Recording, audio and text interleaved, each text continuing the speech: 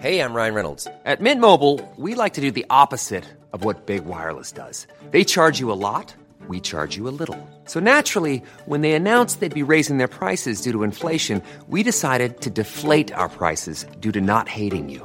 That's right. We're cutting the price of Mint Unlimited from $30 a month to just $15 a month. Give it a try at mintmobile.com/switch. $45 up front for 3 months plus taxes and fees. Promo rate for new customers for limited time. Unlimited more than 40 gigabytes per month. Slows full terms at mintmobile.com.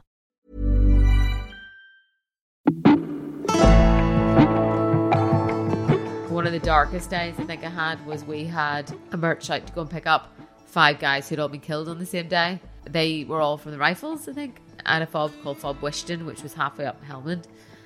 And, you know, as you put the ramp down, these 5 stretchers are coming over the ramp, and they're obviously being carried by their colleagues, their comrades. Each of them had a different flag pinned over the bodies because, you know, they weren't in a coffin yet. These are literally guys on stretchers with just something over the top of them. Their colleagues had put flags over the top of each one of them, and I can only assume that these flags were something that obviously that meant to each of the bodies.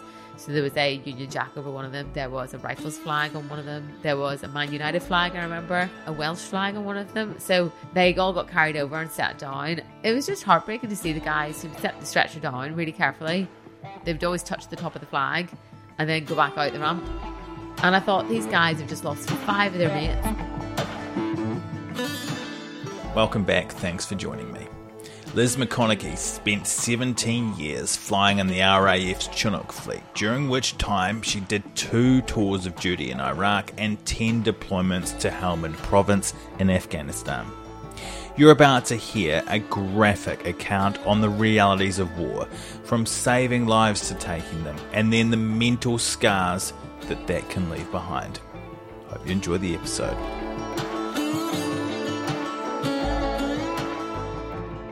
Liz McConaghy, thank you very much for coming on the show. Thanks for having me. So, we were supposed to record this a couple of weeks ago. Yes, we were. Talk us through what happened. So, I, over the last 2 months, seemingly developed a stalker.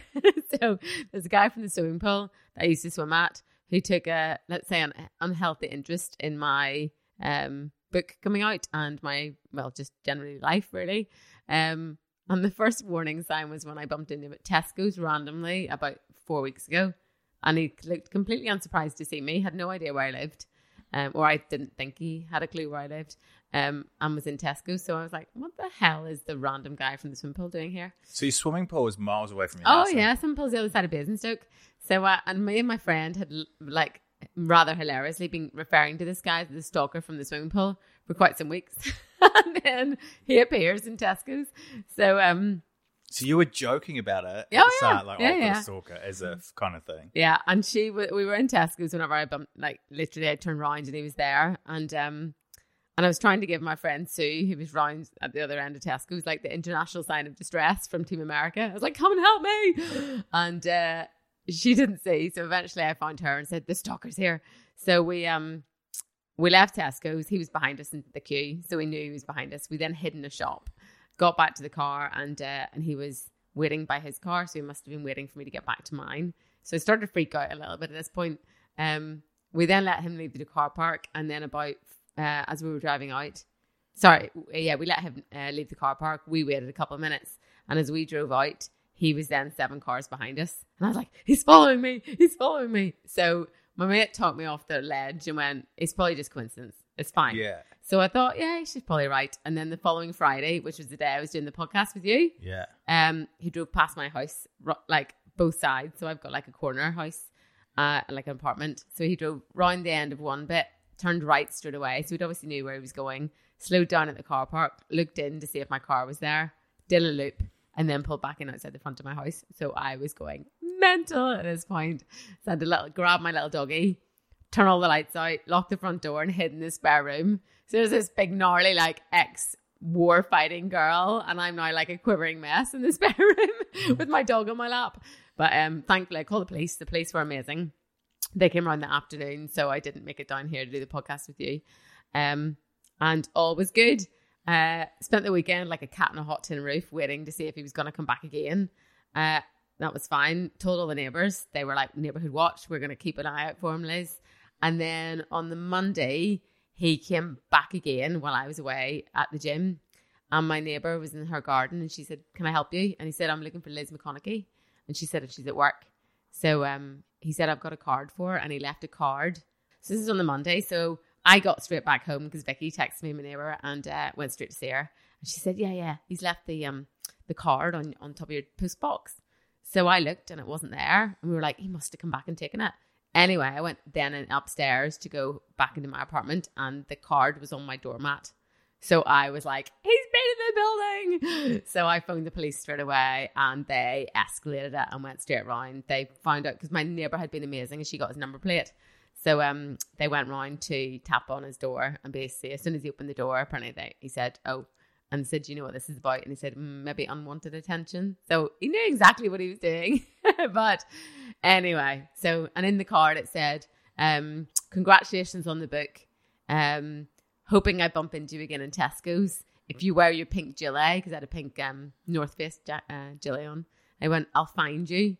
And I was like, this is like something from a horror movie. So, but it's done now. So the police have said not to approach me again and not to come to any of the book stuff, which is what I was freaking out most about because I thought if the police don't do anything and he just starts arriving on my book stuff, I will be freaking out.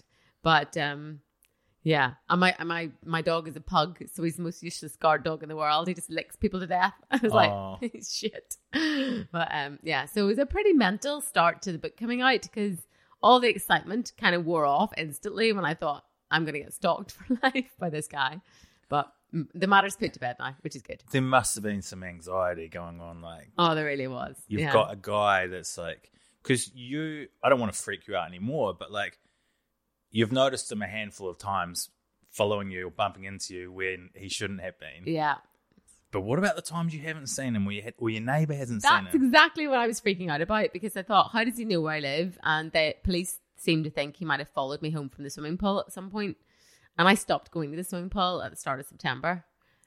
So he must have followed me at some point over the summer. And it's only potluck that I clocked him that day and saw the car. He drove a yellow Fiat 500. So it wasn't exactly a hard car to keep an eye on.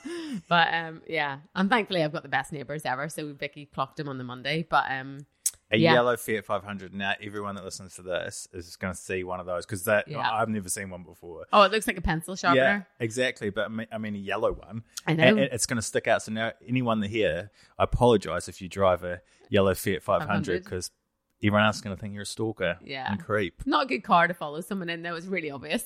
It's not very subtle, is it? No. How does the stalker compare, like the danger compare to riding in a chopper in a war zone? Do you know someone else? I was telling someone this story about this guy the other day, and I said how almost disappointed in myself I was at how freaked out I got and just how much I crumbled on that Friday.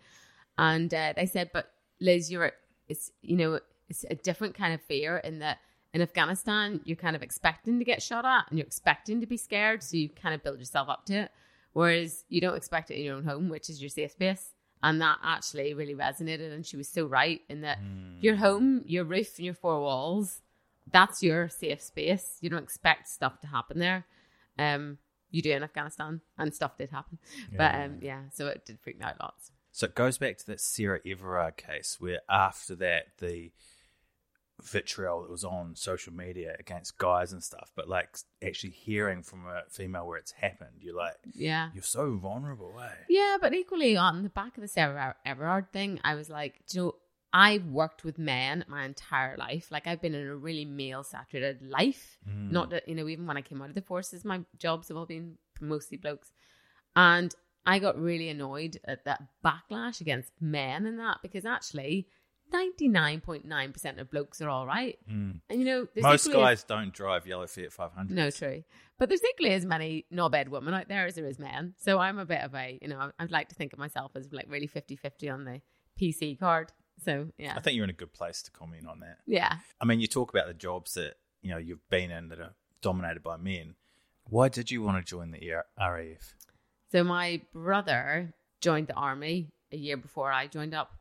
And he went up to a place back home in Northern Ireland called Palace Barracks. And Palace Barracks is like the recruitment office back home. And I went with him. And He had to go into a little room to do a barb test, and the barb test is basic army entrance test or something. I can't remember what it stands for. So off he went, and there was a magazine on the table outside in this little crew room, and it had a guy on a helicopter hanging out the side of a helicopter on a rope, what I thought was a rope. And I said to the careers office guy, what's this job that this guy's doing hanging out on the rope? And he went, well, it's not a rope for starters, it's a wire, and the job's helicopter crewman. And I was just instantly hooked. I just thought, that is fucking cool. Like, I didn't really know. Fucking cool. I didn't know much more about it other than that looks fucking cool. Like, I knew none of the stuff that went with the job. But so I asked a couple more questions, went back up to Palace Barracks for an interview, and then got accepted through like that first initial selection, and then came over to RAF Cranwell in England to do like basic, you had to do an interview and then airman aircrew testing, so like aptitude testing, that kind of thing. Somehow managed to pass all that, and got accepted in as a crewman, age 19. Did you always want to be in a chopper, and like didn't you get a choice like to when you go into the RAF to like go fixed wing or? Yeah, so my trade was called loadmaster, and that basically is exactly what it says in the tin. You're in charge of the load of an aircraft. So think, passenger deck going on your holiday, making sure that all the luggage isn't stacked at the front or the back of the aircraft, so you're not going to crash on the runway. And that's exactly what an Air Force loadmaster is. It's someone who is in charge of the CFG, center of gravity of the aircraft, ultimately. We got fixed wing loadmasters. So Hercules, we used to have the VC-10 whenever I arrived in the Air Force, and TriStar, which is essentially like, we call them the shiny fleet, because they were like the shiny aircraft that everyone went like on deployment on. But then you had the Hercules, which is a bit more of like a battlefield fixed wing kind of aircraft. Used to drop a lot of the SF stuff off and take us into slightly more remote places. And then you had the helicopter fleet, and the helicopter fleet had Chinooks, Merlins, Pumas, and search and rescue as well. So, but the loadmaster as a whole title covered all of those aircraft. But I only ever wanted to go on helicopters. When it comes to the load of a Chinook, yeah, how much can those things carry? Lots. So 24.5 tons is the maximum we can take. And that's huge. The reason why the Chinook's 24.5 tons is because a Chinook that's stripped out of everything with the rotor blades taken off weighs 10.5 tons. So a Chinook, in theory, can undersling its own body weight. It's the only helicopter that can do that. So if a Chinook went down somewhere in the Bondi and another Chinook had to go and get it, it would obviously have to be stripped out by the engineers, take all the internal workings out, drain the fuel, take the rotor blades off, but you could recover a Chinook with the Chinook. But 24.5 tons is a lot. So, for anyone listening who hasn't ever been inside one, you can fit 2 Land Rovers inside a Chinook. You can, because the seats on the side fold up. So generally on a normal day, you would have these seats along the side walls where the passengers sit or the troops. And then you can flip those up and they basically hinge against the wall. And then you can put up to 2 Land Rovers in, or a Land Rover trailer, 105 gun, which is the big guns that the army use, the artillery use. And then whatever doesn't fit inside, we'll put underneath on strops. Basically, the underslung low strops are 3 meters in length or 5 meters in length. And they're heavy. I mean, a 5 meter strop, I struggle with. And, I have to pull it along the ground, whereas some of the bigger guys just sling it over their shoulder. But that, again, comes back to this whole, you find a way to do, even if you're a female doing a man's job, you adapt and overcome, and you find a way to do things. Have you ever been on any like missions where you've like special forces and Land Rovers where you touch down and they've like gone out in their land? Straight out the back. Most of the stuff in Herrick was like that because you couldn't be on a landing site, longer than 30 seconds. Some of the deliberate ops we would do, you'd be going into somewhere where it was a known Taliban location. You would basically land on, ramp would go down. You'd give the troops a 5-minute call, a 2-minute call, and then 30 seconds out. And as soon as we touched the aft wheels on, the number one crewman at the ramp would be lowering the ramp. And as soon as the guys had stopped rolling forward, the troops are straight out the back. And you can dispatch, we used to carry 40 troops for deliberate ops like that. And they could be off the aircraft in a matter of 10 seconds, just straight out the back. And then as soon as the last man's over the ramp, the number one crewman will call ramp traveling and the aircraft will depart. So it could be, you guys could land for 10 seconds and it would be completely... Literally, shock and awe out the back, spit all the troops out, go. We also used to drop... we used to drop pallets off as well. And pallets would basically, exactly as it says, a pallet load of ammunition or water or whatever the troops needed. And up the Helmand Valley, some of the FOBs would get pinned down for Forward day. operation bases. Yeah, forward FOBs. operating base. But some of those would get pinned down for days with Taliban fire, so we'd have to resupply the guys with ammunition. So we'd basically have to land on, and the pallets would be attached, like would be loaded onto roller conveyor, which is just rollers in the floor of the aircraft. So we would put the pallets on, and then as soon as the aircraft touched down, put the ramp down, cut the lashing tape, and the pallet would just roll out the back. Just vomiting out. Yeah, and then we'd go. So it's literally a touch and go. So you would literally be on the ground for seconds. Because again, the more you're on the ground, the longer they've got to shoot at you. So the idea being is get on the ground, get gone as quick as you can. I don't realize how many guns that Chinooks have got on them. Can you talk me through like if they're fully loaded up aircraft? Yeah. So on the ramp, we have a gun called the M60. And the M60, well, it was used in the Vietnam War. That's how old they are. Like, they're old. I used to call it old trusty because it's like, it's really sort of slow rate of fire. And the reason why we have an M60 on the ramp is because you can fit and remove an M60 really easily with like a pit pin. So you can basically pull a pin out, lift the whole thing off, and then put it back on again. And that's useful on the ramp because if you're going to load something like a Land Rover, you obviously have to take the gun off, get the Land Rover on, put the gun back on, or that roller conveyor I was talking about before, when you're dropping off ammunition, you wouldn't have the gun fitted for that, but then you'd want to have it on for the rest of the day, so you'd put the weapon back on. That's what's on the ramp, and it's like a sustained rate of fire about 1,000 rounds a minute, so it's quite slow. Relatively speaking, and it fires 762. Relatively speaking, yeah. But at the front, we've got left and right, we've got, I think, the M134, which is made by Dillon Brothers out in America. And we call it the minigun, which always used to make me laugh because there's fuck all mini about it. It is massive, this thing. And it's got a rate of fire of 3,000 rounds a minute, which is like a lightsaber. When you could literally cut a tree down. Yeah, you can destroy a Hilux vehicle in seconds. I've seen it done. And it looks like Star Wars. When you open up at nighttime with it, it's like just a constant, because we use 7.62 on that as well. And we got, I think it's like 3 normal rounds to 1 tracer round. So essentially it just looks like a lightsaber. But it's pretty impressive, and it makes a lot of noise as well. So it sounds funny because I've had to use it in anger a few times, but every time you open up with a minigun on a training sortie, you can't help but smile. It just brings a smile to your face, which is a little bit. I mean, we're not war junkies, but you just can't help but do it. It's maybe a boy thing. Has it got a big kick on it, or can you just especially when you're flying. So I used to be a gunnery instructor, and half the stuff we used to do was try and work up the junior crewmen to get used to holding, like firing the weapon and manhandling it, because it's really heavy. It's about 57 kgs.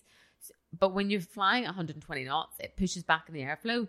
So you've almost got to jam your body against it to have it pointing in the right direction. Because don't forget, those barrels, there's 6 barrels on it. They're now in the airflow being pushed back, which then obviously pivots the inside of the gun forward. So you've always got to keep pulling it back towards you. So, I mean, it's a beefy weapon, but then to try and bring that onto a target, it's easy enough when you're in the steady hover and you're just looking at a target out in the 3 o'clock. But now imagine that you're flying an aircraft that's flying at 80 knots or 100 knots or 120 knots, and then you have to overshoot because you're getting shot at, which is where the worst case scenario would be in Afghanistan.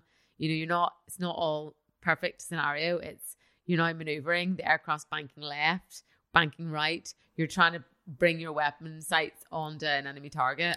I'm hearing a lot of excuses. You've got 3,000 bullets going out a minute. So you can hose anything. Yeah. So we used to. I mean, it wouldn't be hard to hit anything with a minigun because you literally could just bring your tracer on to any target. But again, we have really strict rules of engagement out in theatre. So whenever, certainly at the start and the end of the campaign, it was self-defense. The rules of engagement were self-defense only. I think the best way to sum it up, and the way I thought about it, was if you get to a point where you think it's him or me, it's going to be him. Like, if one of us is dying today, it's not going to be me. It's going to be you, mate. And you've got to have that pinch moment where you go, he's about to pull the trigger and he's going to shoot us. You can't preempt it. There's been various stories about, Americans just hosing people down, and that's not what the British forces did. Do you think they did? Do you think the Americans did do that? They had a different rules of engagement, so they were within their legal rights to Team do that. America rules of engagement. Yeah, and at one point we had 49 Alpha, which was our rules of engagement got escalated, and 49 Alpha meant that anyone wearing a black turban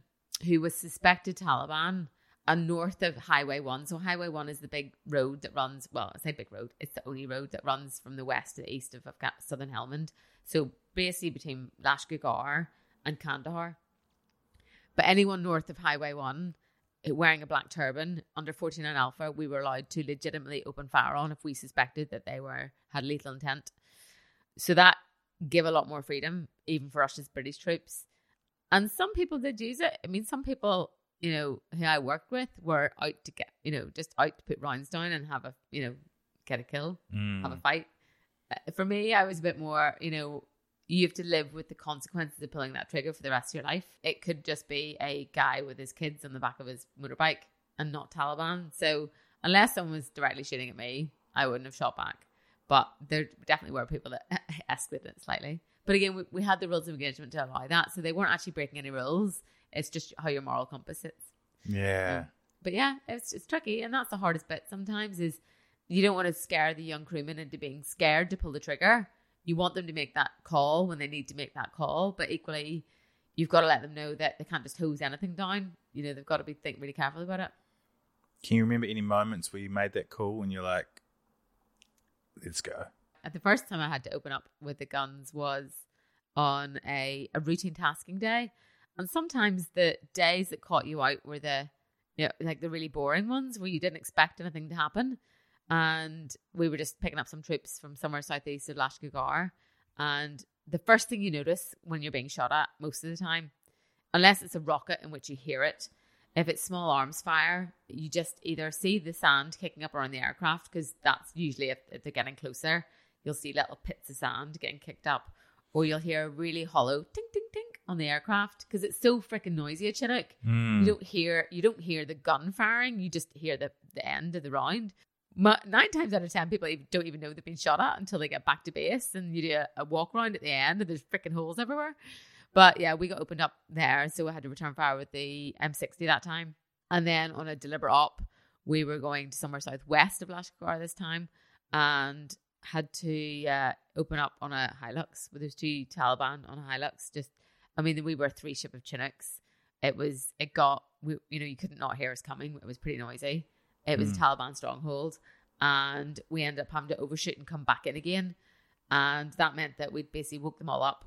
They knew where we were coming from, and the whole sky lit up like Blackpool illuminations because they were shooting at us. So it was a case of, well, if it was him or me, it's him. So had to open up that time. I would have just destroyed the Hilux. Yeah. Yeah. So, and the other aircraft opened up as well from their side. So, but again, that's why it's fitted. You know, it's not a water pistol. You know, it's there to defend the aircraft, and we had 40 troops on board. So, you know, there's no point in regretting that afterwards if you've been taken out of the sky. And you've saved a whole lot of lives. Yeah. Like, that's the reality of it, isn't it? Yeah. Because if you're not opening up there, you got 40 troops on the back. Yeah. And your pilots. Yeah. And your crewmen. Yeah.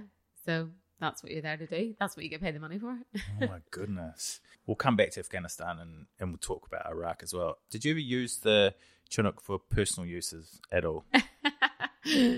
Yeah, I could probably. Yeah, there's a few times. So the luxury of a Chinook is, like I said, you can fit cars inside it, can't you? So I was home doing some tasking in Northern Ireland, where I'm originally from, if you haven't guessed by now. And we were doing 2 or 3 weeks tasking over there, moving a lot of the mountain sites where there used to be observation towers around the province. So when you talk about tasking, because I'm imagining it's going to come up again in the interview, you're talking about the Chinooks that you guys have been given a task to go and move something from A to B. Yeah. So It's like you wake up in the morning and your wife goes, I need you to go and get milk and then pick up the kids and then do this and do that and do that. Essentially, we get a tasking sheet that is, you've got to go and move 20 troops from A to B. We need you to move an underslung load from B to C, C to A, and that's basically what you're tasking. So you get a tasking sheet in the morning, and 9 times out of 10, it doesn't reflect what actually happens when you get to somewhere. I mean, especially in Afghanistan, you go to some of the pubs and you're meant to be picking up like 20 guys, and you put the ramp down and there's like 45 people stood there and like a step ladder and a donkey and a big roll of wire. And you're like, oh, this is not what it says on the tasking sheet. But that's the beauty of it being a crewman. You just kind of make it fit it in. You find a space for it and you get it in. But, so yeah, we were doing some tasking back in Northern Ireland, and the other good thing about the Chinook is you can fly a single crewman. So if you're flying instrument flight, which is essentially just like the airlines do around here, you climb up to height, you go on the flight highways, and you basically fly back to Odium. You don't need 2 crewmen for that. So I asked if I could stay over in Northern Ireland for the weekend and go and visit my parents, and everyone was like, yeah, it's not a problem. And I then went, well, can I take my car? So I had a Mini at the time. And I put my little Mini in the back of my Chinook, and we flew over to Northern Ireland. And it was pretty funny watching the Puma squadron, who were based in Northern Ireland, as I reversed my little Mini out. Is the Puma squadron, that's another type of... Yeah, Puma's a smaller helicopter. Right. And they can't fit things like cars inside. So I reversed my little Mini out. Please tell me it was a pink Mini. Oh, no, it was like a maroon colour. But everyone kept calling it the brown Mini. And I was like, it's not brown, it's maroon. So I parked it up, and then we went into the crew room, and the 230 guys who were the squadron that were out there were like, did a fucking Mini just come out of the back of that Chinook? And I was like, yeah, that might have been mine. So it was really funny. Driving off camp, Aldergrove was quite tight in its security. And as I was driving off camp, the guard stopped me, and they couldn't understand why I didn't have a car pass leaving camp, because you have to get a car pass to come on to camp. And I said, well, I came in a helicopter. And they went, yes, but how did the car get here? And I said, well, the car came with me in the helicopter. Well, we know you came in the helicopter, but how did this vehicle get on camp? It was in the helicopter with me. And this little kind of conversation went on, and eventually they got their heads around it. So that was really good fun. And I mean, I've delivered Christmas cards before for people. You went back to school on it once, didn't you? Took it whenever I was home doing that tasking. I took my Chinook into my old school. And that was a really good day. That's probably one of the best days I've ever had in the Air Force, because when I was at school, I didn't want to go to university, and I'd already kind of been accepted into the Air Force halfway through my A-levels, so I kind of really stopped focusing on them a little bit. But my school was a grammar school, and they were like, oh, you've got to go to university, you've got to fill in a UCAS form, you're wasting your life if you don't go to university. And I didn't, and I joined the Air Force instead. And what was really nice was 3 years later taking my Chinook in, and all the teachers going, actually, this really proves that you can have an amazing job and you don't necessarily need a degree to do it. So it kind of changed the school's perception, I think, a little bit of like how good a career in the forces could be. And I really hope now the book's out, that I'm going back to hopefully do a talk with them in the new year. But I think, again, it just kind of backs that message up that you don't need a degree. Truth be told, you sometimes don't even need A-levels to have a really amazing career, as long as you've got passion and a dream. So yeah, that was a good day. A really good day. When you were combat ready, you went to Iraq, right? Yeah. That must have been a big moment for you. I'm so thankful that I went to Iraq first and not Afghanistan first, because I think a lot of the guys that came behind me had exactly the same sort of career training profile, but their first deployment to a war zone was Afghanistan in like 06, 07, when Afghanistan was really kinetic. And, you know, we're talking maybe their second or third day in theatre, they're picking up either dead soldiers or limbs or torsos of people, and that was a real baptism of fire. Oh yeah, that's heavy. I was really lucky. I referred to it as my normality bar. So as I went through like Iraq and Afghanistan, what became normal in terms of getting shot at and getting rocketed kind of slowly built up to the point where you know, when Afghanistan, when it started getting really tasty, you kind of used to it. You're almost like zoned out to danger. So it's really weird. It kind of, I think all of us kind of got to that point. And I remember saying to someone that my last merch out in Afghanistan ever. That's a medical evacuation. Emergency response team, yeah. So the flying ambulance. But my last one of those was an American soldier who'd been killed, and he came on the aircraft on a stretcher, covered in an American flag. And one of the American medics handed me his foot in a clear plastic bag and were like, here's his foot. And I was like, okay, just put it at the floor. And it was so normal. It was, for me, it was like, didn't even bat an eyelid. And I think that's where a lot of us as crewmen, a lot of just Chinook crews, pilots and crewmen, had got to such a point at the end of that Afghan era that stuff like that was normal. And it's not normal. So desensitized. Yeah. That's crazy. Yeah. Explain to me what bunting is. Oh, bunting. So bunting is a very fun aspect of flying on a Chinook. Bunting is where, and we used to do it lots in Iraq, not so much in Afghanistan because it was a bit, Afghanistan's too dangerous and that you didn't want to mess up the aircraft in any way. But bunting is where you climb the aircraft and then drop the lever really quickly. So the whole aircraft drops really, really quickly and you essentially go weightless. So whenever we bump with passengers on board, we always tell them to put their seatbelts on nice and tight, or if they know what we're about to do, they loosen them up so they get airborne off their seats and then slam back down into them. But everything in the back of the cabin gets airborne, including the chocks that we bring on board, anyone's bags, and it is literally like the funniest scene ever for about 30 seconds is everything gets airborne, floats around in the airflow, and then falls back to the floor as you're dropping through the air weightless. But the problem is that everything in the gearboxes also gets airborne. So we used to do bunting around the place in Iraq when we were just filling time between tasking. And we'd land on and the engineers would be like, have you not been bunting? We'd be like, no. And they'd clearly open all the panels up top and everything was just covered in oil. And it's like, might have been bunting a little bit, just a little bit. Or just like say it was turbulence. And they're like, turbulence? Like there's no wind at all. And we're like, well, So, but you're supposed to do it, Isn't it a safety thing? Or are you supposed to practice it? Or was it just for fun? It was just for fun. Really? Yeah. Just for fun, bunting. So, I suppose it's in theory teaching the pilots how to do a quick maneuver to drop height, but you don't actually ever have to really do that. So you fly up as high as you can. Yeah, or you didn't have to go really high, just as long as you're a decent level, so you could drop the lever without. There was a famous story of one of the crewmen who was on the broomstick. So we always have a broom in the back of the aircraft, like a brush, not a witch's broom, but he rode the length of the cabin on the broom weightless, because that's exactly what you are. You're weightless, like an astronaut for like 10, 20 seconds. So it's great fun. It sounds like so much fun. It is good fun. Yeah. What happened with the sewer pipe? It's hot in Iraq. Like it's really hot in Iraq. It's about 40 degrees. And there's these big pipes that come up through from the surface of the earth. And we assumed it was water. So one day, JP, my pilot, was like, shall we fly through it? And I was like, yes, because I was in the door at the front of the aircraft. And there's nothing better than having a lovely big spray. It's like kids running through sprinklers, isn't it? And we flew through the sprinkler and it wasn't water, it was sewage. We went straight through a sewage pipe. A story that he never lets me forget. But it was all his fault. But but that's where a lot of the pilots used to learn their skill sets, because those 15 minutes, and then we'd go and pick the guys up, move them somewhere else, have another 15 minutes to kill, move them somewhere else.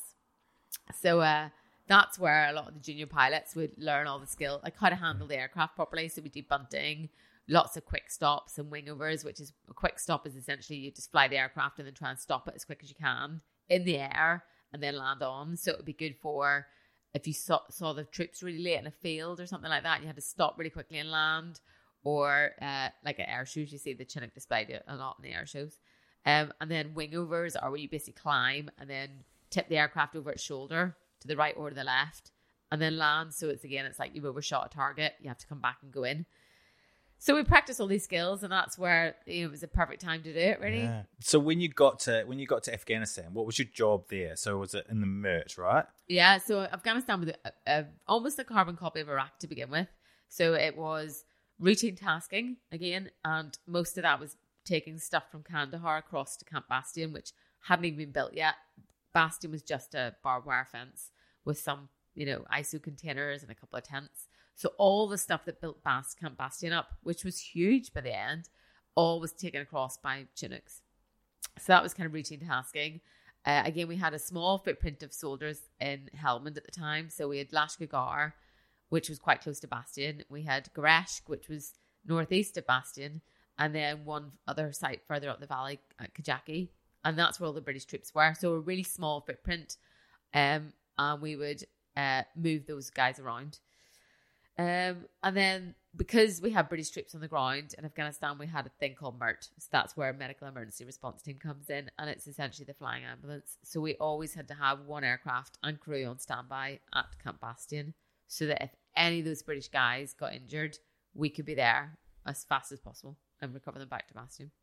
Talk me through the process of how you'd find out. So you'd be in camp, and what was the process to going and picking someone up? Like, how did you know? What did you do? Yeah. So the MERT duty was, originally it was a week's at a time. So you would hold the duty for a week as a crew. And you would hold it with a set of medics. There was 4 medics and there was, I think, 6 for force protection. That was in the first early days. And then it went down to 24-hour duty because it was so traumatic, the stuff that we were doing. The heads of sheds decided to reduce the duty time. So it was 24 on, 24 off. And in that 24 hours, you would hold a response time of 15 minutes notice to move during the day and 30 minutes notice to move at night time for obvious reasons. So you could sleep and then you would get woken up from sleep and go.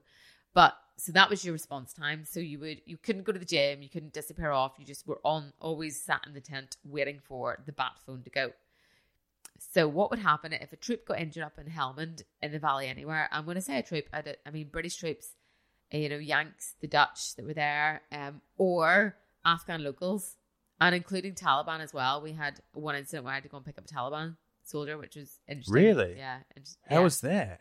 Morally really difficult because we had to go and pick up the British soldiers that had been hit in the same contact incident, and we had like 3 or 4 British guys came on stretchers, and then a Taliban came on a stretcher. And I mean that says a lot about the British forces and how they value human life as a human life, so that they were bringing this guy back to maybe question, but that was pretty morally hard. But anyway, so someone gets injured anywhere in Helmand and a 9-liner gets put through. So a 9-liner is a really distinct format of how you report a casualty. So it starts with the grid, call sign of the troops that are there, mechanism of injury, what the injury is. So the way that an injury is classed is that, or a casualty, is classed, is that a T1 is the worst injuries. So someone has, is on death's doorstep. We need to go and get them right now. T3 is walking wounded. So, someone who's maybe, sprained an ankle or hurt their shoulder, but it's not catastrophic. And T2 was something in between. So they're pretty bashed up, but, they're not going to die right now. And then T4 was the casualty who had died. So that's how they classed them. So that would be on the 9-liner, and then it would be various other bits and bobs, what colour the smoke was going to be on the way in. So this information would all come through from the troops into Battle HQ at Camp Bastion. They would then phone our phone in the tent straight away. It would ring, and they would ring the medics next door and the engineers as well. Everyone then would sprint straight out to the aircraft and start to spin the aircraft up. So you'd have the engineers running out to take off. Well, most of the time during the day, there wouldn't be any covers or ropes on. They just came out to help us get started. The medics would be sprinting out and they'd be putting on all the medical gear and like priming lines, getting cannulas ready. And the force protection guys would run out. They'd be getting their body armor on, headsets, that kind of thing. And we would spin that aircraft up as fast as we physically could. So you'd be doing combined checks. You'd have one crewman doing the job of 2 crewmen while someone else was like helping loading kit and whatnot. It was just complete chaos, but it was really slick chaos. So we'd then get airborne and fly out to wherever the grid was that we'd been given. And sometimes you didn't even have all the information. You just got a grid and a call sign. So you just go and get the rest of the information on the way on the radio. Did you ever, look, when you're waking up in the middle of the night and with one of these calls, is there anything you guys take or anything that you guys can... Is there anything that you can wake yourself up with apart from just adrenaline? You don't have time. Yeah. And the adrenaline is spikes straight away. So as soon as that phone goes in the tent, everyone wakes up and it is straight out. And yeah, you just don't have time for, I've run out before with my pajamas still on under my flying gear because you just like kit on, go. Wow. Getting dressed on the way to the aircraft. It's bonkers. And, even when you're getting ready for bed when you're on IRT or MERT, you leave your boots at the end of the bed exactly where you know they are. Your head torch is right beside your bed. And when I say bed, it's like a cot bed. It's not fancy here. But everything is exactly where you know you can get it. It's like being a fireman on duty, essentially. So as soon as you wake up, you know exactly where your stuff is and you're straight out of the cabin. And in the evenings, when the light is fading in Camp Bastion, we would walk out to the aircraft and we would prep our MBGs, which are the night vision goggles that we'd wear. And we'd put them on the air, put them on our helmets. we'd zero them in so that the vision was good on them, and we'd do all our night checks to get all the light switches made so that the lights were already in the position they needed to be, so that if we got a shout in the middle of the night, we just went straight out and all that stuff was already done. So anything we could do to make that start quicker, we did at every turn, really. So, and it was fucking quick. I mean, I think you say under 5 minutes was probably my quickest ever getting airborne. But From the time the bat phone rang, yeah, under 5 minutes and you'd be in the air. yeah. So you're watching Game of Thrones, and the next thing you're flying over the wall of Bastion, loading the weapons. We would talk to Bastion HQ as we were leaving, and then eventually when we got nearer to the troops location, we would switch on to the troops net, and then we would speak directly to the guys on the ground, and they'd be able to give us the most up-to-date information. And it was sometimes really chaotic, because you'd be talking to the guys on the ground and you'd be hearing them blowing out of their asses as they're running with a stretcher, because wherever we went to necessarily recover the casualty wasn't where the incident had happened. You know, if they were in a contact in a compounded area, they would then have to extract the casualty on the ground to somewhere where we could land. So 9 times out of 10, they had to run for like a kilometre with a stretcher with their mate on it. So you'd hear all this happening on the radio, and you know, you could still hear gunfire in the background sometimes. It was absolutely crazy. But we would always have an Apache with us as well. So the Apache would give us top cover, and we would go in and get the casualty. So we'd land on, and sometimes, you know, was that Prince Harry in the Apache? Yeah, Prince Harry did his thing with us. Yeah, and his Apache. I don't think I ever did a deployment when he was there at the same time. But I mean, the Apaches were really good. They used to try and get ahead of us to get overhead before we got there, so that they could just clear the area and make sure it was secure. But sometimes when we were pretty light, the Chinook could outrun the Apache. So we wouldn't wait for them. We'd just go on some of the T1 shouts, because T1, I say someone was dying in a ditch. Right. And at one point, Afghanistan was the only place in the world where someone with a non-survivable injury could survive. So that statistic is just immense. So anywhere else in the world, if you had a non-survivable injury, the whole point of that statement is you were dead. You know, you're going to die. But in Afghanistan, you could survive. And it's because of the medics and the British, you know, the army medics, Air Force medics. They were just amazing. So that's quite a statistic, really, and something that the British forces should be very proud of. A guy I had on my podcast previously, a guy called Mark Ormrod. Yeah. He was evacuated. He lost like both his legs, triple amputee. Yeah. Like any other situation, He'd be dead. He'd be dead. Yeah. If that hadn't happened on a battlefield in Helmand, Mark would be dead, 100%. And it's the medics that we had and the team, not just in the aircraft with us, but back at Nightingale Hospital at Bastion. You know, they were just amazing. They were, you know, absolutely the sharp end of the spear in what they did. And I mean, some of that knowledge they brought back to the UK now, and it's still really, you know, there was one. Remember the Alton Towers incident a couple of years ago with this crash at Alton Towers, and one of the kids, I think, lost their legs. I think some kids were killed. But in Afghanistan, we had a word called op vampires, and if you called op vampires across on the radio, it meant that blood was required at the hospital. So sometimes we'd come back on an IRT shout, MERT shout. I keep calling it IRT because that's what it originally was called in Iraq. But we'd be coming back to Bastion, we call op vampires across the radio, and that meant that everyone in the hospital knew that blood was required straight away. Somebody was bleeding out. And one of the medics that had done MERT in Afghanistan was working at the hospital near Alton Towers the day of that crash. And he called op vampires on the radio. And enough people who'd been involved in Afghanistan picked up on what that word meant and knew that blood was going to be required in the hospital, which I think is a really cool story. That's awesome. Yeah. So there's lessons that we learned out there that have changed the way the whole of the UK medical system works. That's crazy. So, and even you look as close back as COVID, and Nightingale Hospital was what they called the hospital in London. Yeah, was that from Afghanistan? So, and again, you know, the medics that we had were just outstanding, absolutely angels, flying angels, I call them. We used to see them put people back together at our very feet. And sometimes if it was night flying, because we had to turn all the lights off in the cabin, they would have to literally have head torches on or hold a torch in their mouth while putting a cannula into a body while it's vibrating, and we're as in the whole aircraft's vibrating, and we're doing some tactical flying to avoid gunfire, and they're just there saving lives. When you get the person on board and the medics are working on them, you ask them how fast or how high you want them to fly. How does that process work? What's that for? Yeah, so different injuries require different things. Some injuries, if it's someone who's just bleeding out, they need to get back to Bastion as soon as possible. So we'll ask them, medics, do you want us to go high and smooth? Because if you've climbed a height, you're generally going to be a bit smoother flying wise, and also you're less likely to get shot at because 762 mainly can only go to about 2,000 feet. So if you're up at 3,000 feet, the rounds can't hit you. So we can climb up really high, and then there's no chance we're going to have to do any wacky maneuvering to avoid enemy fire. So that's one option. And if it's a head injury, generally that's what the medics would want, because they'd want the nice stable flight, the nice smooth aircraft.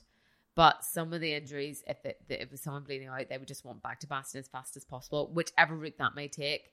And up the middle of the Helmand Valley was a thing called the Green Zone. And the Green Zone was where the irrigation system was from the river that went up through Helmand. And the irrigation system meant that the whole area was really lush green. But it's also where most of the Taliban were hiding, because it's really, really easy to hide in the Green Zone. So we would always get shot at going across the Green Zone. So we always used to routinely climb, go across it and descend on the other side. How close were the bullets when they were shooting at you? How close were the bullets to you? Oh, I've been missed by bullets crossing the Green Zone by like a foot. Like, whereas I've got a picture of me with my finger in a hole above my head, and a bullet's gone right over the top of my head through the aircraft and missed me by like a foot and a half. So, but it's usually like pepper potting kind of stuff. It's not like a... That's still killing you though. Yeah, it's still going to kill you. Well, that's the beauty of a Chinook, is that there's so much redundant space on a Chinook compared to like a Puma aircraft, where the cockpit, all the main gearboxes and all the important stuff is really close together. So it can take some punishment. Yeah, a Chinook can take a lot of rounds and still fly. And everything on a Chinook has got a redundant system. So like there's 2 engines. If you lose one engine, you can still keep flying. You know, the rotor blades, you can take a foot and a half of one of those blades. I've seen it done, and still continue to fly. So the blades could take fire. Yeah. And it's called a battlefield helicopter for that very reason. It can literally be pepper potted, loose systems, all the hydraulics have got a backup, and then that thing will still keep flying. Really? It's brilliant. Yeah, it's phenomenal. So, but yeah, that's where the medics would decide which way they wanted to get back. And sometimes it was a case of just fucking go. Yeah. So if we had to go, that was straight through the Green Zone, like 50 feet, go, fly it like a stola, get back to Bastion. So, but it was some of the best flying you ever did. Didn't Ross Kemp go on a mission with you? Hiring for your small business? If you're not looking for professionals on LinkedIn, you're looking in the wrong place. That's like looking for your car keys in a fish tank. LinkedIn helps you hire professionals you can't find anywhere else, even those who aren't actively searching for a new job but might be open to the perfect role. In a given month, over 70% of LinkedIn users don't even visit other leading job sites. So start looking in the right place. With LinkedIn, you can hire professionals like a professional. Post your free job on linkedin.com/people today. Why don't more infant formula companies use organic, grass-fed whole milk instead of skim? Why don't more infant formula companies use the latest breast milk science? Why don't more infant formula companies run their own clinical trials? Why don't more infant formula companies use more of the proteins found in breast milk? Why don't more infant formula companies have their own factories instead of outsourcing their manufacturing?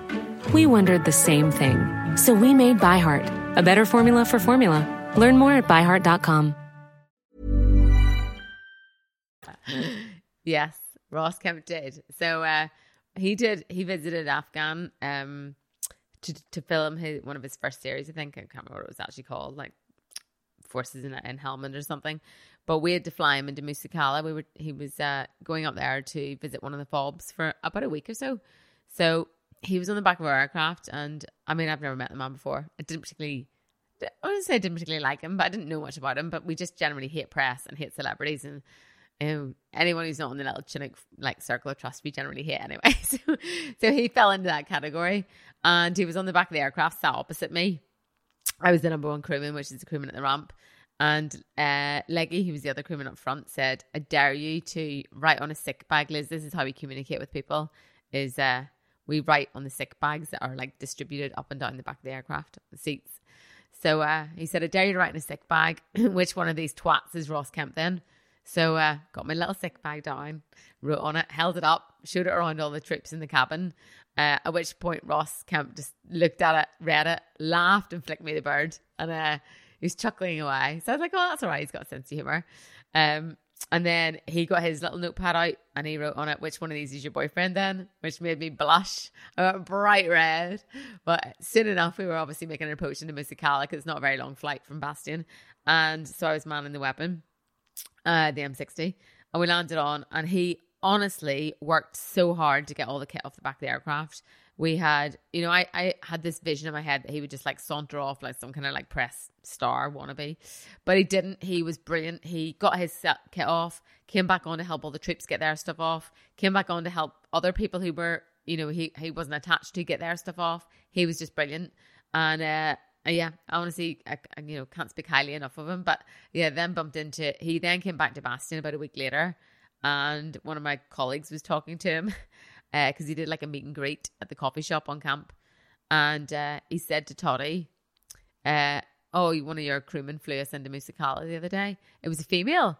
And Toddy's like, and he went, her name was Gloria. And Toddy said, because whenever I was away in Afghan, I ended up with the nickname Gloria Stitz.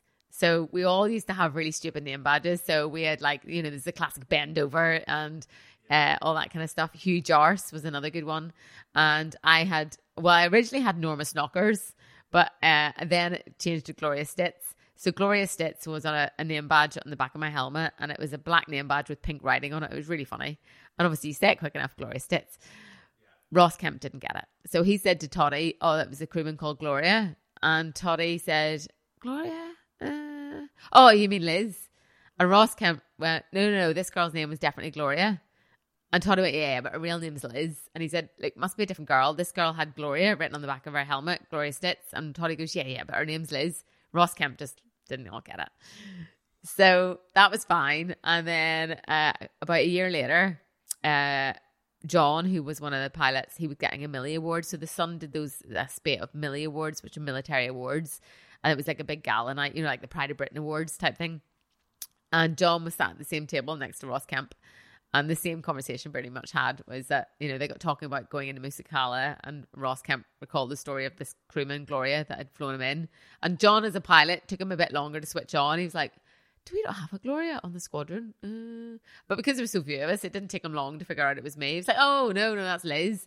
And Ross Kemp straight away was like, no, somebody else said that. No, this girl was called Gloria. So he still doesn't know. No, still no idea. But he's in the book. I'd love someone to send him the book so he actually reads about it in the book. But it'd be cool because I have a lot of respect for the guy now. He's done a lot as an insight to see what the forces were doing in Afghan. Like, if it wasn't for people like Ross Kemp, my mum would probably still think all I did was deliver post, because that's what I told her I did.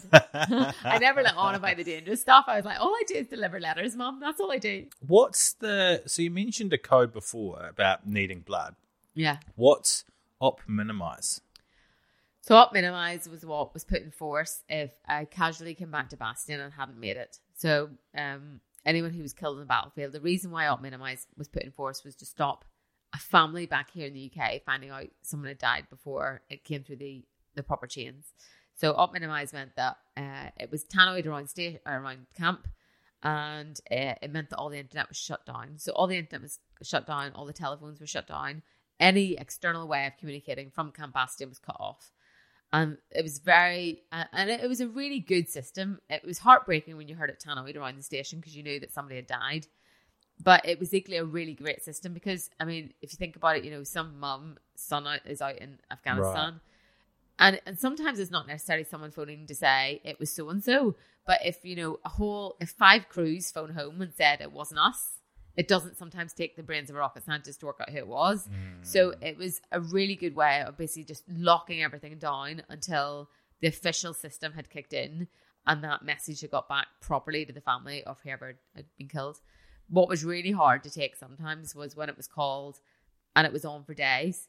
Sometimes it would be on for maybe 3 hours. And obviously they didn't want to put it on for any longer than they had to, because they did eventually want everyone to be able to phone home and say, it's not me, I'm safe. Right. But sometimes it would be on for days. And you just thought, that means that they're really struggling to get hold of whoever it is back home to tell them my days, that someone had been killed. It's horrible. And then other times there'd be like, it would be on, it would be off, it would be back on again, it would be off, because during that real kinetic time in Herrick, which was kind of 06 through When you say kinetic, you're talking about like a lot of shooting, a lot of gunfights, a lot of battles, troops in contact, a lot of IED strikes, a lot of British soldiers getting killed or injured.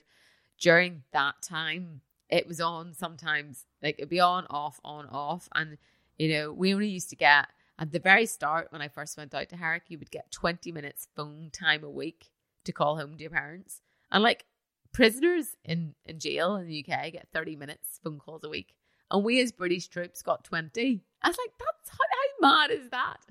So and it was the same for the internet. So you would literally queue up for the internet, you'd queue for ages, get your little 20-minute internet slot, try and send all your emails, and then go up the next night, get all your replies to your emails. And it was really archaic at the time, but it's better than having nothing. I'm sure the guys who were in the fobs up in Helmand, they'd be like, dry your eyes, Buttercup, at least you had a phone and internet. They had nothing. And I've always had that pinch moment my whole career, is that, I was lucky that we went back to Camp Bastion every night and we got to sleep in a cot bed in a tent. Some of them were sleeping literally, in much worse conditions than us, and eating boil in the bag ration packs for weeks on end. And I think that's because I saw that element of it, because we went out to the fobs every day, and the stuff that we were taking out to them was like literally, boxes and pallets of boil in the bag rations. And that's why I love the Chinook so much, because every time you put that ramp down, it made a difference to someone. Whether or not you were bringing guys back to the UK, back to Bastion to then come home at the end of their tour, or bringing them back for their rest and recuperation, their R&R for a couple of weeks, or whether or not you were recovering a casualty, which we spoke about earlier. But even so much as, like, I remember putting the ramp down and we had a box of fresh rations on board. And fresh rations are literally just that. Like, we had a box of oranges, some apples, and stuff that is degradable. So we had a box of apples and oranges, and then all the boil in the bag stuff. And we took it off the back of the ramp. And I have never seen people so happy to see oranges and apples in their whole life. But these guys have been living on literally, tear off the lid, heat it up in a boiler, crap rations for however many weeks. Yeah. So to have a fresh orange to bite into was just like amazing. They need to get the AG1 by Athletic Greens out there. Exactly. So that's where, deliver post as well. Like, even some of the guys out in the fobs, we would have a couple of mail bags for them on each of the daily runs. So we'd, put the ramp down and we'd have a couple of bags of post for them, and just seeing their faces light up as they were like, yes, we've got freaking mail to open, because it would only go up maybe once a week or whatever. They would get post. It sounds a little bit World War II, that, but it's true. The guys who were in the trenches, literally, that resupply, and we were that chain, we were that resupply. So that was quite cool. Oh, that would have been a good feeling. I just want to go back to Op Minimize, because you were talking about it and talking about the internet being closed down and how bad that was. And I know from reading your book what you would get very frustrated when people would whinge about it. And I just want to make clear that you weren't whinging about it when you were saying you had a certain amount of time. Yeah. But it would have been frustrating, because you talk about in your book about actually people going, oh, the internet's down again. Yeah, people whinged about it. And that used to really grip me, because people would whinge about, and just some of the younger lads, who hadn't seen the real trauma days in Afghan. So when the time they got out to theatre, it was a lot more benign. And when the internet was down, they would whinge about it.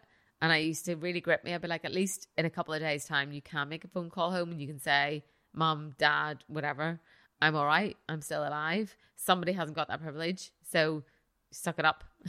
Would you call people out on it? Yeah. There was a couple of times that, I'm probably the most relaxed person you'll ever meet. And a couple of times I had to get a bit medieval on people. And the same with the thing called the ramp ceremonies. So ramp ceremonies where anyone that died in theatre would then be repatriated. So for anyone listening to this here in the UK, you saw the other side of it when the bodies used to arrive back at Bryce Norton. And, they'd be draped in a coffin and the cortege would come up through Wootton Bassett. So that obviously gathered a lot of public support, didn't it? Public support is the wrong word, because almost public grief. I wouldn't say anyone supported the war more because they saw bodies coming back, but the public really got behind the fallen soldiers, which was really, really good to see. But we were at the other end of that. So we were at the body leaving Afghanistan. So a ramp ceremony was where everyone on camp would go down and stand on the line, and the coffin would come past. There'd be a ceremony by the Padre, who's essentially the reverend in theatre. And then it would get loaded on the back of the Hercules and get flown off by the Hercules mostly back to Kandahar and then back to the UK. So it was a real honour, in my opinion, to be attending one of those. You know, it was a privilege to be, you should want to go, you shouldn't be forced to go. And a ramp ceremony was a 3-line whip, which is the same we used to, like, you know, everyone had to attend. And in my opinion, it shouldn't, well, it should have been, but you should have wanted to go anyway. And I remember some of the guys whinging because they couldn't go to the gym. And I was like, get your fucking berries on, get your fucking arse down to that, and be proud to stand there, because at least you're standing there and you've got your legs intact. So yeah, good on you. Yeah, it just used to, you know, and I always really felt very much like our job as Chinook crews were to support the guys on the ground. You know, that's what we were there for. They were our whole reason for existing, really. So it was a real privilege to be part of their journey in and out of the battlefield, alive or dead. But certainly for someone's last journey out of theatre, it's, you know, we should be really respectful of the fact that, you know, they've died doing something that they love, and we've managed to make it through and out the other side. Was it often that you would be transporting? So my worst day on Mert was 14 shouts in one day. Not all, don't get me wrong, not all casualties that had died, but 14 of these Mert shouts, so 14 of these like bat phone going. And funny enough, they were all nearly back to back. So we were maybe on the first one and brought the casualty back to Nightingale. We're off for a refuel, and then the radio would bell up again. You know, what, like We Were Soldiers, like that movie where you're just in and out, in and out, in and out all day. And you'd come in to do the refuel, and then you're in this quandary because I've got the aircraft, you've just brought casualty back, you need fuel, but you don't necessarily know where the next casualty is. You've just been warned off there's another 9-liner coming in, so we'll get that call on the radio. So then the captain has to make a call. Do we go and get fuel? But once you're plugged in the fuel point, then it takes like maybe only a minute or two to unplug the fuel, get yourself back off airborne again. But what happens if you don't have enough fuel and you're halfway to the casualty and you run out of fuel? So there's like this real constant drive to kind of keep the aircraft in a good position to go and get whatever you need to go and get. And that day, we had 14 of them, and we'd be coming back into Bastion with casualties on board, and they'd be like, Tricky 7-3, another 9-liner. So we knew that we were already literally straight into the HLS. Tricky 7-3 is you. Yeah, that was the call sign in the Mert. So yeah, it was carnage, and it's like scenes from MASH. That's not an exaggeration, literally. By the end of the day, your flying kit is just covered in blood. The engineers would have to wash out the bottom of the aircraft, so the floor of the aircraft, they'd just have to wash it out. And I always used to think about the engineers in that respect, because they hadn't directly been involved in the day's events. They just saw like the aftermath of it. And I think that in itself is probably really hard to kind of process. Yeah. Because you're kind of watching from a bubble outside. And they'd have to wash all the blood out of the aircraft. And then eventually, after that kind of period, they rubberized the floor on the Mert aircraft. So it basically had this rubber floor that was like essentially a big tarpaulin that was clipped onto the floor, and meant that the entire floor was almost like, well, I'm going to say waterproof, bloodproof. So you could have any sort of spills of body fluids on there, and then it was easy to wash out. Whereas when it's a metal floor with all the little tie-down rings that a Chinook has, it's an absolute nightmare if you've got somebody who's bled out all over the floor. So yeah, those days were really bad. And then one of the darkest days I think I had was we had a Mert out to go and pick up 5 guys who'd all been killed on the same day. They were all from the Rifles, I think, at a fob called Fob Wishton, which was halfway up Helmond. And, you know, as you put the ramp down, these 5 stretchers are coming over the ramp, and they're obviously being carried by their colleagues, their comrades. Each of them had a different flag pinned over the bodies because, you know, they weren't in a coffin yet. These are literally guys on stretchers with just something over the top of them. Their colleagues had put flags over the top of each one of them. And I can only assume that these flags were something obviously that meant to each of the bodies. So there was a Union Jack over one of them. There was a Rifles flag on one of them. There was a Man United flag, I remember. A Welsh flag on one of them. So they all got carried over and set down. It was just heartbreaking to see the guys who would set the stretcher down really carefully. They would always touch the top of the flag and then go back out the ramp. And I thought, these guys have just lost 5 of their mates. Oh my God. And like, bearing in mind, the fobs were really quite small. So there was only like, you know, sometimes maybe 40 guys there. Yeah. So to lose 5 of those in a day, is it like a huge attrition rate? And then have to go back out the ramp, basically pick up your weapon and carry on the fight is just, you know, there's no smile I can give or no like words you can give to someone to make that better. You know, but it was heartbreaking, really heartbreaking. They must have been in pieces when they carried their mates onto the Chinook. So, and I think there's probably an element of where they stopped feeling. I honestly think some of the guys from the Helmand era, some of the troops have probably just desensitized themselves to feeling, because it was just at its heyday. It was just we were losing British troops nearly every day at one point, so it was pretty bad. And that's why whenever we pulled out of Helmand, whenever the forces pulled out of Afghanistan 2 years ago, and the Americans withdrew, lots of people were asking, "Oh, what was the point? Like, what was it for? Why did we lose all those British soldiers for nothing, essentially?" And I kind of reasoned it out. I sort of spoke to a lot of veterans about it, and they said, look, a lot of those guys died doing what they loved. Now, that doesn't make it easier for their mum or dad to hear, but they said a lot of veterans said I would still go back in an instant and do it all again. And from a Chinook Force point of view, I didn't ever see my best friend get blown up or my best friend get lost on a stretcher, having hit an IED or being shot. But we saw everybody's son, everybody's brother, everybody's boyfriend, husband, fiance. We saw the collective loss. So we saw the Chinook Force, picked up nearly every single body that was injured in that campaign or killed in that campaign. So we saw the Afghan locals get malleted. We saw, other forces, the Americans, the Dutch all take a hit. And we saw all the British troops all come over the ramp. So as a force, we felt that collective loss. But I still think that, and a lot of the guys have said, if we make a difference to like one child, it's worth it. If we give one woman her voice to grow up, go to university, leave the country and have a full life, then it was worth it. And it might only be a small difference, but it was a difference and it was worth it. Oh, I'm sure it wasn't a small difference. The stuff that you guys would have been doing and the lives that you would have saved. Yeah. You couldn't. And I think that's what you've got to focus on. You've got to focus on the real positive that came out of Afghanistan. Because you couldn't measure that. No. You can't measure a life. Exactly. You're totally right, Andy. Totally right. I eventually got med-boarded out in 2019. I left. And that was one of the hardest things, really, was just that I put on the same not literally the same flying suit, that'd be disgusting, but the same clothes for every day for 17 years. I used to call it like my bat suit. You'd put your flying suit on and you were a crewman. You were that person. And you had your name badge on your chest. And you were off to save lives and help people. Yeah. And suddenly you're like just Liz McConaghy who lives in Basingstoke. Like, you're nobody. You're not important to anybody.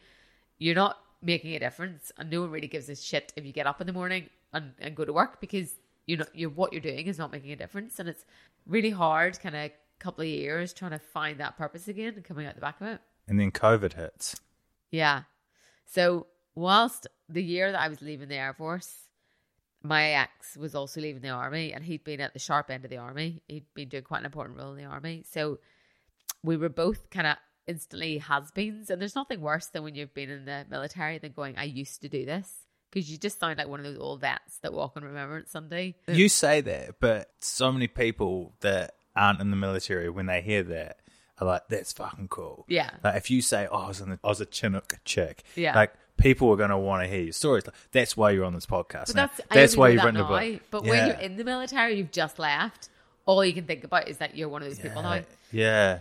So it was a really hard year with my now ex-husband, and so we really struggled. That resulted in us separating and then going through a divorce. So I'd left the job that I loved, like absolutely loved. I got divorced, and then Boris locked us down, and suddenly all my coping mechanisms that I'd used over the years. So I got really into running during my Air Force career, and whenever I first joined, I couldn't even run a mile. I was horrendous at running. But over my RAF career, I started running lots. And I think for me, it was my way of decompressing at the end of the day. So I would have a really shit day out in Afghanistan, and I'd land and it'd be like, debrief, I'm off to the gym. And then I would run to the point where I was like running 10, 12 miles every day. And I was capable of doing that. I was really, really fit at the time. And Boris locked us down, so I couldn't really run anymore, because I don't know if you remember, at the very start of lockdown, we were like 20 minutes exercise a day. Yeah. So I was like, it's not even worth putting your trainers on for that. At the time, I was like, that's not even worth getting wet for. So I'd stopped running, and I stopped cycling, and I stopped doing all the things I really loved. And I was also found that whilst I was in the Air Force, a lot of the way that I coped was just bury your head in the sand and keep busy, which we all do. Everyone's guilty of that.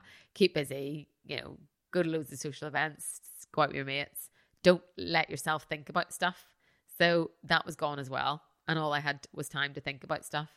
So for the whole of that sort of March onwards during lockdown. You're in your 1-bedroom flat at the same time. Yeah. And after the divorce, I'd moved back to my old flat. So I felt like I was in purgatory as well. But me, 4 walls. Didn't have any pets at the time. Didn't even have the dog that I've got now. And it was just me. And it was awful. And I just started to develop. I had no routine anymore. Routine went out the window. Didn't go running.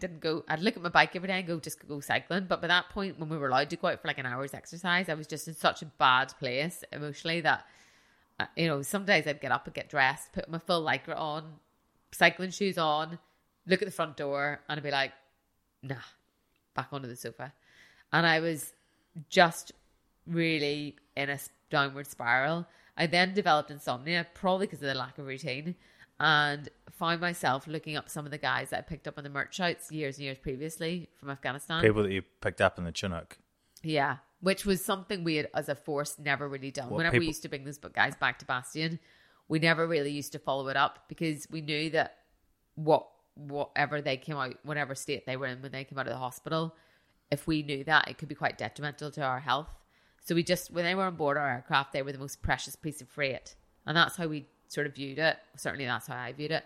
That person is a really important piece of freight, really precious. I've just got to get them back to Bastion, to the hospital. Once that bit's over, try not to think about it. Don't look them up. Don't find out what their name is. Don't see if they've survived. You obviously knew if they hadn't survived because minimize what happened. But, don't find out if they've lost all of their legs or they're never going to see again or they're deaf for life. Just don't find out. But I started to look these guys up and, find out if they had kids, if they were married, if they had fiancés. And it was just a really negative cycle. And instead of going, all the alarm bells are going, all the red flashing signs of, this is not good, Liz, were happening. But I didn't say to anyone, I didn't call up a single person because everyone was going through their own shit during COVID, weren't they? Everyone had their own issues. So I never phoned anyone to tell anyone. Let's not forget that you'd been desensitized to you've seen people with big physical problems. Yeah. Not mental problems necessarily. Yeah. You've seen the worst of what people can go through. Yeah. So you're contextualizing that with what you're going through and not really thinking that maybe you should speak to someone and tell them. I always hated being a burden. My entire career, I never wanted. I think it was and that was purely from my point of view. None of the lads ever said that to me or ever would have made me feel like that. But as a female, I think I always thought, don't be a burden. Like, don't be the freaking one that wants to go home early from a night out or the one that's falling at the back of a squad run or whatever. So I was always like, don't be a burden. Don't be a pain in the ass. And I think that mentality stayed with me and I just never really wanted to bother anyone with it. So I kept going down this really bad tunnel. And in August 2020, I woke up one day and I had been taking a drug called amitriptyline, I'd been prescribed it for my neck injury because I was having really bad headaches because of that. And I'd been prescribed this drug years before, back in 2018. I had been taking it on and off. Like whenever I was getting one of these headaches, I would take it and then I'd stop taking it.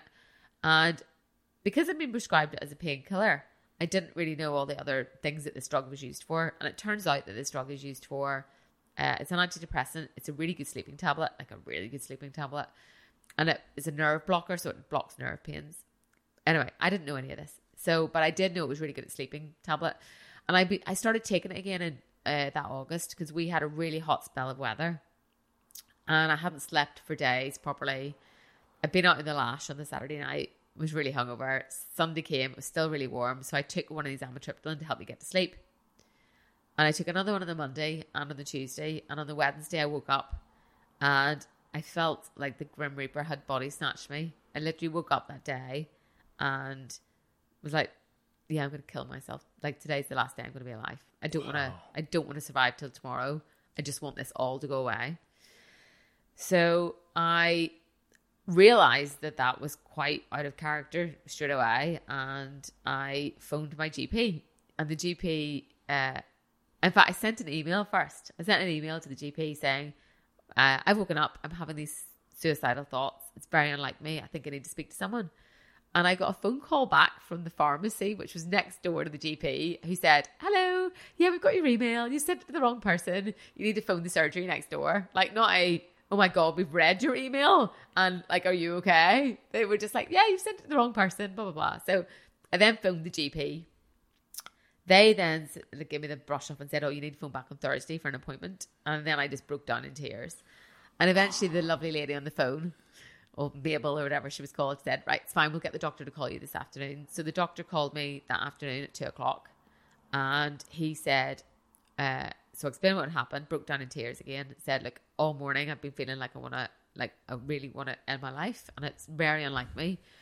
I'm usually a really upbeat, motivated person. And he said, okay. At no point did he say, where do you live? Because I lived across from the surgery. I think at one point I mentioned to him, look, I can see the surgery from where I live. And all he did was prescribe me some antidepressants. And he said, come and get them this afternoon, and you take them straight away, but they'll make you feel worse before they make you feel better.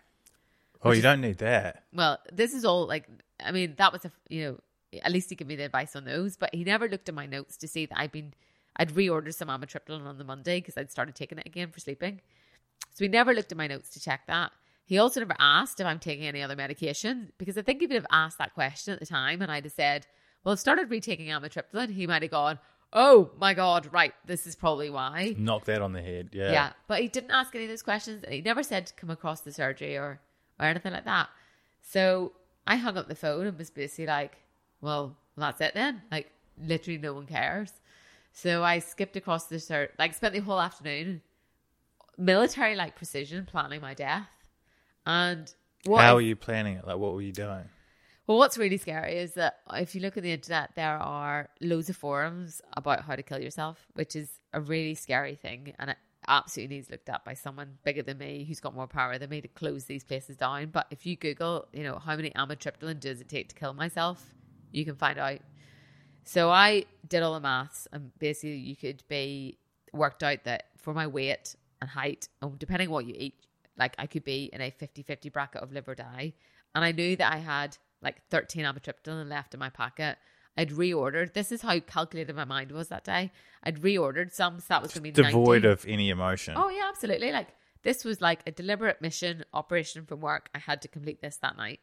So I did the maths on how many amitriptyline I could get hold of from my repeat prescription plus what I still had left, and that was 95. And then I worked on these forums, was working out what that would mean, and essentially that would either kill me outright, or depending on basically how my body dealt with the pills and what I'd eaten, I might be in the 50-50 survive. So I worked all that out. I did literally a piece of paper with calculations written on it. And the weird thing was, I didn't want to have a point where I would just fuck myself up for life. I didn't want that horrible, we hear these overdose things where someone comes out with this. I thought, no, if you're going to do it, Liz, do it properly. But I never considered anything like, jump off the balcony or go and find the nearest train and jump in front of it. I was absolutely adamant. All I wanted to do was go to sleep and sleep for it, just end my life.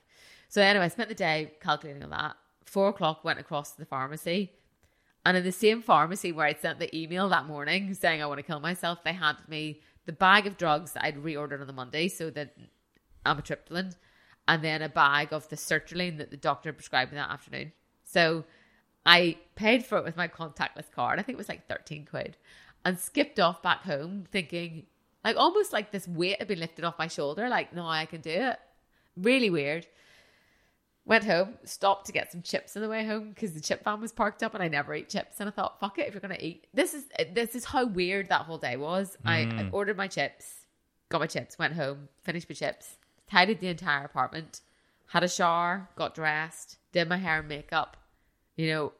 Absolutely weird behavior. And then at midnight, sat down on the edge of the bed and took 95 amitriptyline. One by one. Wasn't sick. Washed them down with some water.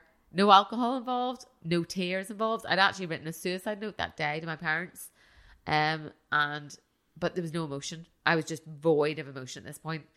And it was like watching my life through a lens for the whole day when I look back on it now. But at the time, it felt like really reasoned behavior. Like, this was the most normal thing I should be doing that day. So a very, very weird experience. So, yeah. What did you write in the suicide note? So I wrote to my mum and dad. Ironically, I never actually wrote a a name on the envelope. I put it in an envelope, and I didn't put a name on the envelope, but it was to my mum and dad, and basically said, look, you know, thank you for everything you've done for me. I'm so sorry it's come to this, but I just need to be at peace now. I wrote to my brothers, because I've got 2 great brothers. One's older, he's in the army, like I mentioned earlier. My little brother's just amazing. He's just the life and soul of every party. He just makes me laugh every time I see him.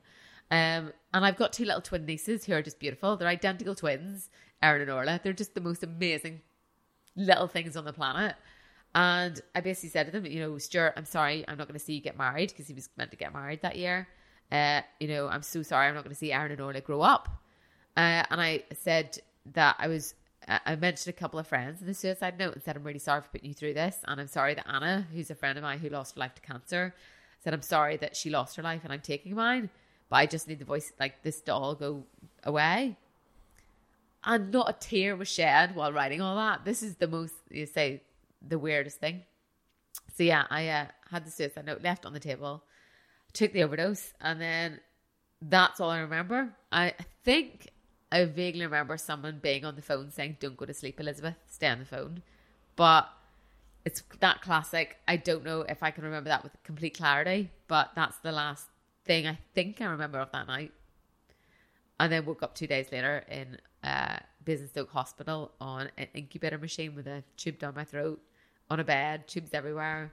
All I could see was faces and a clock. And yeah, I'd survived. Yeah. So it turns out I didn't really know how I got to the hospital. I thought it was the Thursday morning, so I took the overdose on the Wednesday night. So I could see a clock at the end of the bed, and the clock said 6:30. So I just assumed it was Thursday morning, and it wasn't. It was actually Friday morning, and I'd been on life support for 2 days. And I didn't know how I got there. I had no idea. And the only things that was with me, because there was no one else there, like no family, it was just me in the hospital. So, and I couldn't talk, obviously, because I had this throat thing, this tube down my throat, which in itself was probably the most horrendous experience of my life. It's like drowning, but being alive. It's horrible. So eventually when the doctors started telling me that I'd been brought in by an ambulance crew, and all I could think was how, who called the ambulance? All I could think was who found me and who's called the ambulance. And it turned out then, when I eventually got out of the hospital on the Saturday, I got reunited with my phone, which had been left at home on my bed, and my best friend had actually found when she went to my house and I wasn't there. I'd called 911 at 10 to 1 that night. After you'd taken all the tablets? Yeah. So I'd called the Samaritans for 13 seconds. This is us. We backtracked to my phone to see who I'd called that night. And I called the Samaritans for 13 seconds. And then I called 911. Why 911? Why not 999? I must have been watching too much Netflix or something in lockdown. But I'd called 911 at 10 to 1 that night. And I was on the phone to them for like 11 minutes.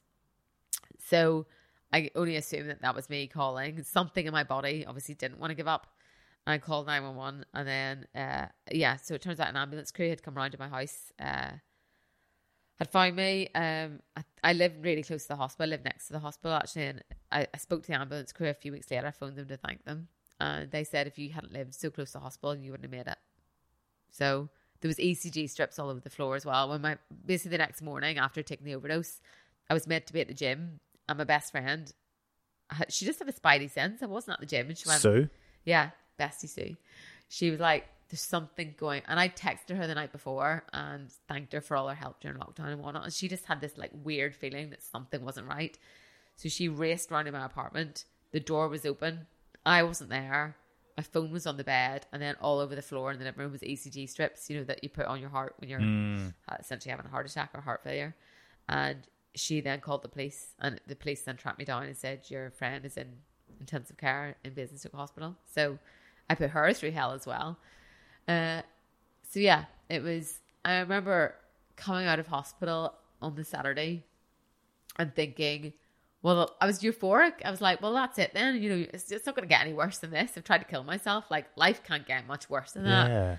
And I don't think I'd really grasped the concept of, that was me tipping the lid off the can and throwing the contents everywhere. But then the journey begins of having to put all that stuff back where it belongs in your head. And that's where the real journey starts. Your low point is definitely not the suicide. It's the stuff that comes after that of trying to put life back together. What about your family? Like, did they arrive at the hospital and see you in that state? Like, how was that part for you? Because that's where it would have, you talk about being devoid of emotion initially when you're writing the note and taking the pills. Yeah. When the family come into the hospital, it must have really hit home, actually. That was the hardest bit. And so whenever I came to and I had this tube down my throat and I thought I was drowning, I didn't know what was going on, and there was machines going off everywhere, and my overriding thought was like, oh my God, I'm going to die. I don't want to die. I don't want to die. Which is so ironic considering what my mindset had been 2 days previously. But that just shows what it is. Like it's your mind, like playing tricks on you is a very easy way to describe it. But that's what it is. And I really just had this overwhelming. I remember trying to pull the tube out of my throat, and then they put me back to sleep again, and then brought me back around again and calmed me down and sort of talked to me as if what was going on. But I remember like crying, and the tears were coming down my face. And I couldn't do anything. I was just literally lying there with this tube down my throat, crying, and thought I was dying. And I was just, my overwhelming emotion was like, don't die, don't die. But anyway, so whenever the good thing is that because my brother lived in Scotland, and my other brother lived actually in Aldergrove over back home. He was in the army, he was posted there. And my parents obviously lived back in Northern Ireland. It took them a amount of time for them to get there. So for those 2 days where I was on life support, it took the hospital ages to get hold of my mum, actually, because they were in their holiday home in Southern Ireland. So I'd already got the tube taken out at the time my little brother got to the hospital. He was the first person there. And the doctor came around and said, look, your little brother's arrived at the hospital. Do you want to see him? And I remember going, no, I don't want to see him. And then he said, look, he's really upset. He wants to see you. So Stuart came in, and it was just awful. I mean, seeing the reflection of suicide in somebody else's face was really hard. And he came in, gonna get upset, but it's really, I'm getting upset. Yeah, well, it's like he's my little brother, and it was like my job to look after him in life, and I put him through that. So he came in, and he's usually the most jovial person in the world. Like, my little brother can make a light of anything, and he was just destroyed, and it was really hard. So he arrived, and then about 3 or 4 hours later, my big brother arrived, and he's an engineer. So he is very analytical, likes problems and solutions. And he was very much like, how did my little sister get to this point? What happened that she got to this point, and how can we fix it? So he was like talking to the nurses. He did it, like, he obviously came, we sat down for a while, and I mean, it's really hard to find the words to say something when you're in that point, because I don't even think I knew how to explain what had happened. Never mind trying to explain to them. But yeah, he just wanted to kind of figure out how I'd got there type thing, and was almost angry, understandably so, I think, because he kind of was like, I think he felt like he could have done more to stop me, but nobody could. The best bit was if Daniel Craig had come around for tea that night, I wouldn't have changed what I did. I still would have taken the overdose, because when you're in that mindset and that day, I checked out mentally of life. Like I referred it in the book like being on a water slide, and whenever you're in the tunnel, you're only going one way. You don't climb back up again and go back to the start. You're literally, this is where I'm going, this is the direction I'm going. And nobody could have stopped me doing what I did that day.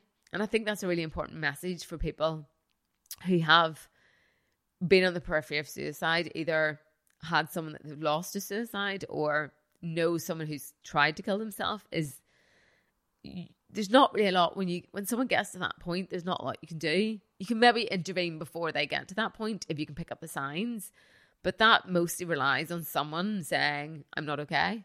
And that's the hard bit.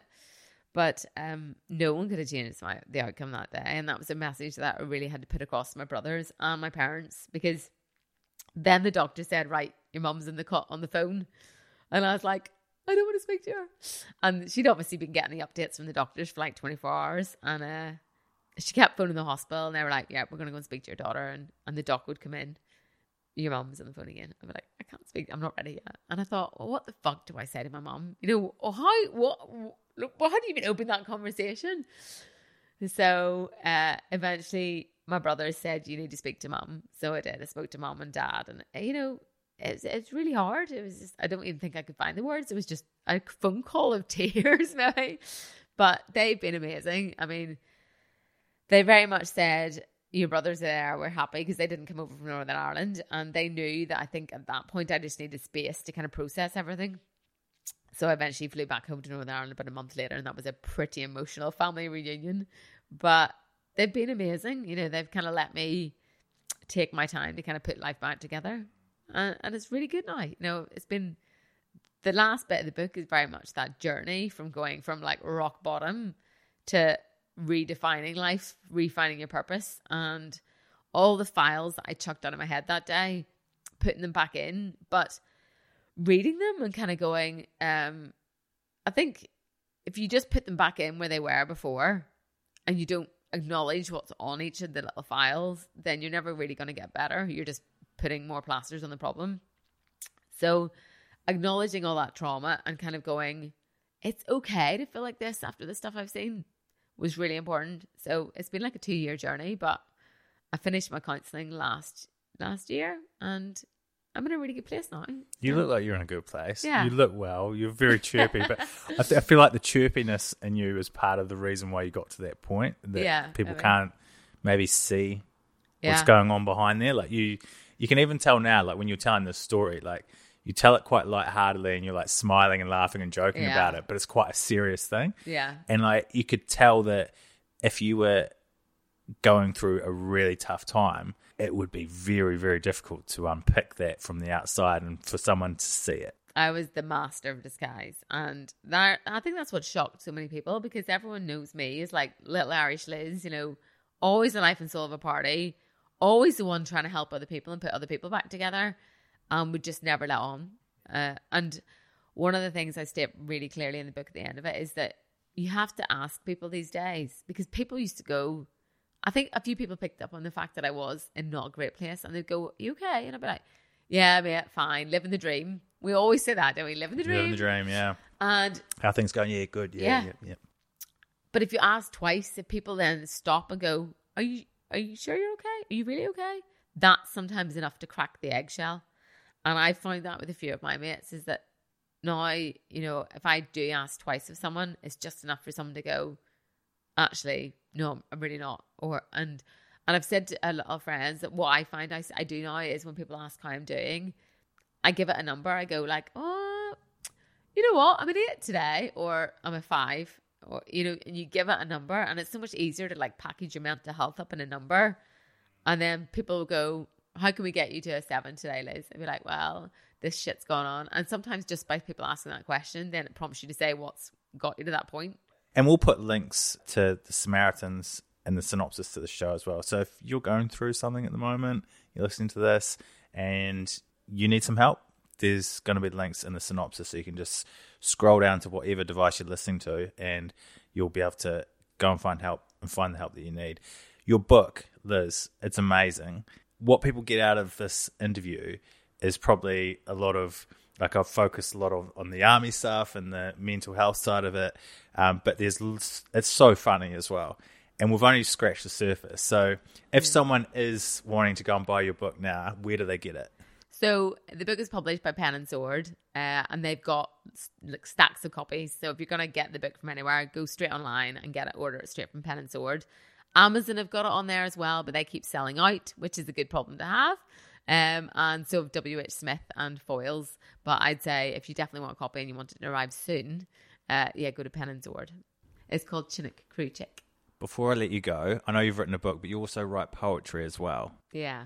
So the one that a lot of my Chinook friends really, really like, and some of them want to read at services this year, is this one, which I wrote before the book, actually, during my my coming undone, which you'll figure out when you hear the poem. Does your mother know where you are? Their fresh faces come towards us at the flash of my lamp. Their burgans weigh heavy as they climb up the ramp. A mix of fear and adrenaline, each can barely retain. I ponder how they'll look when I see them again. Later that day comes the inevitable shout. My heart sinks in my chest as we begin the sprint out. Recalling their faces, which one could it be? I pray not the youngster that was sat next to me. Barely old enough to be allowed out late at night, this soldier is wrestling in his first and last fight. As he lies on our floor, medics trying their best. But sadly, I watch as he takes his last breath. As the aircraft shuts down, minimise echoes in my ear. The dreaded words that no soldier ever wants to hear. I stop in my tracks and take a minute to dwell. Is the war that we're fighting worth the soldier who fell? My thoughts turn to the officer who's donning his hat. Then to his mother. Does she know where he's at? I wonder if her heart knows what is to come. And does it break in the instant his beats its last one? When the battle is over, we recover the rest. The boys from before, broken men now, at best. Their burgans look empty, but way heavier than before, because they are now full with the sorrows of war.